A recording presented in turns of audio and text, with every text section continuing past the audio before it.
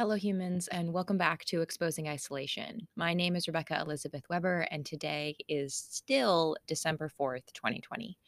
So, I just published an episode where I was talking about how I was feeling better, even I was feeling better than usual after my exposure yesterday. And while I would still give myself the credit of feeling better and being more mentally stable, the symptoms for this one are actually late settings for sake of um, science. I'm just here to document how I feel now, a couple of hours later. So one of the things, brain fog is setting in. I'm not as articulate. Even though I noticed that a little bit in the last one, it's becoming worse now. I'm really nauseous. I'm having hot flashes, and my body's really weak. Yeah, my arms are feeling really weak and heavy. These are all symptoms that I've experienced in the past, but what I always find really fascinating is how each trigger is a little bit different because every chemical cocktail is a little bit different. For those of you who don't know, if you look at the back of any product that has an added scent to it, you are likely to see an ingredient that's either called fragrance or something like perfume or parfum, but usually fragrance. Um, and that can be made up of over 2,000 different chemicals that are considered proprietary, I think is what that's called.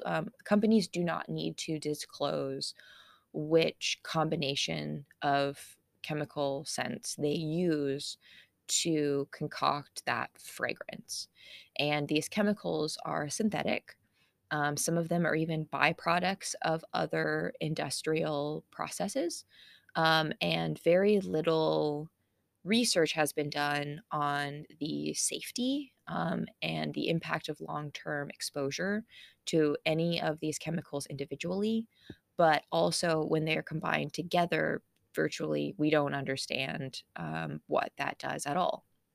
So, so these fragrances, these molecules, sometimes these VOCs, they get into a person and cause any number of symptoms. And this can be migraines, this can be nausea, this can be rage, depending on what conditions you already have.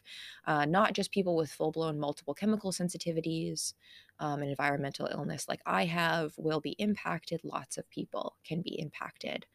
Animals can even be impacted. That one's interesting too. So, um, whatever I was exposed to yesterday is different than, say, what I'm exposed to when I go grocery shopping versus what I'm exposed to if I don't do very much.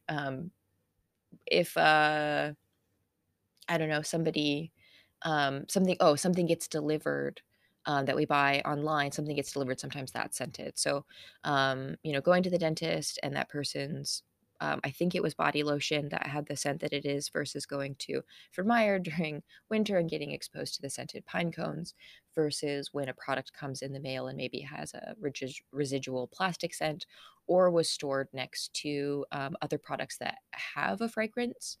All of those can kind of impact me slightly different. What's interesting and why I wanted to take the time to note this one was that mentally I'm still feeling pretty good. I'm starting to notice the dips. So just kind of consuming fun media is a good way to keep those dips from dipping too low. I've also smoked some weed and I'm just paying attention to myself. I'm happy that my mental health is still so good. This week has been good, but physically I'm starting to really feel it. So I just wanted to document that. I don't really think anybody is listening to this, and that's okay. Mostly, this is just my way of keeping track of these things over time because I both journal and talk about it as a means of processing and doing therapy with myself. So that's that. Yeah, I'm not feeling great. I wasn't feeling great for the past 45 minutes or so, and it's been getting worse. So that's why I decided to smoke a cap of a sativa dominant hybrid. Um, this one specifically called Snowland. Really like this one for a light daytime dose. So, yeah, wow, I'm just sharing all sorts of things that I wasn't planning on sharing, but that's coming from a little bit of the brain fog and just why not? We'll see where this goes. Okay, thank you so much for listening if you did, and I'll catch you on the next one. Bye.